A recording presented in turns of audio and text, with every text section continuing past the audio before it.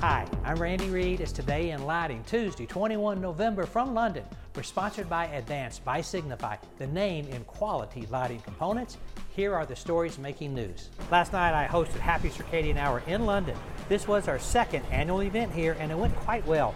Over 100 people attended. The majority were lighting designers. Hats off to Atrium Limited, Dr. Shelley James, and our sponsors, Lumipulse and LMPG.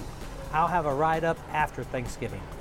Applied UV reported strong third quarter results with total revenues reaching $11.4 million, marking a 95% increase from the same period in 2022. Acuity Brands released its Earthlight report spotlighting fiscal 2023 ESG milestones. Notable achievements were verified net zero targets and water-saving initiatives, just to name a few. The IES NYC invites you to be part of their mission to ignite positive change within the lighting community through sponsorship opportunities. They're excited to introduce Jerry Kugler as their 2024 sponsorship campaign spokesperson. Details at edisonreport.com, and the results of the 2024 IALD election are now out. You can discover who the new officers are on designinglighting.com.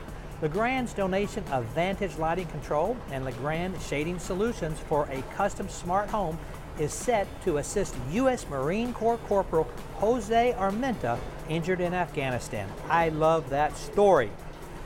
Coolidge is seeking to fill a regional sales manager position for the Central U.S.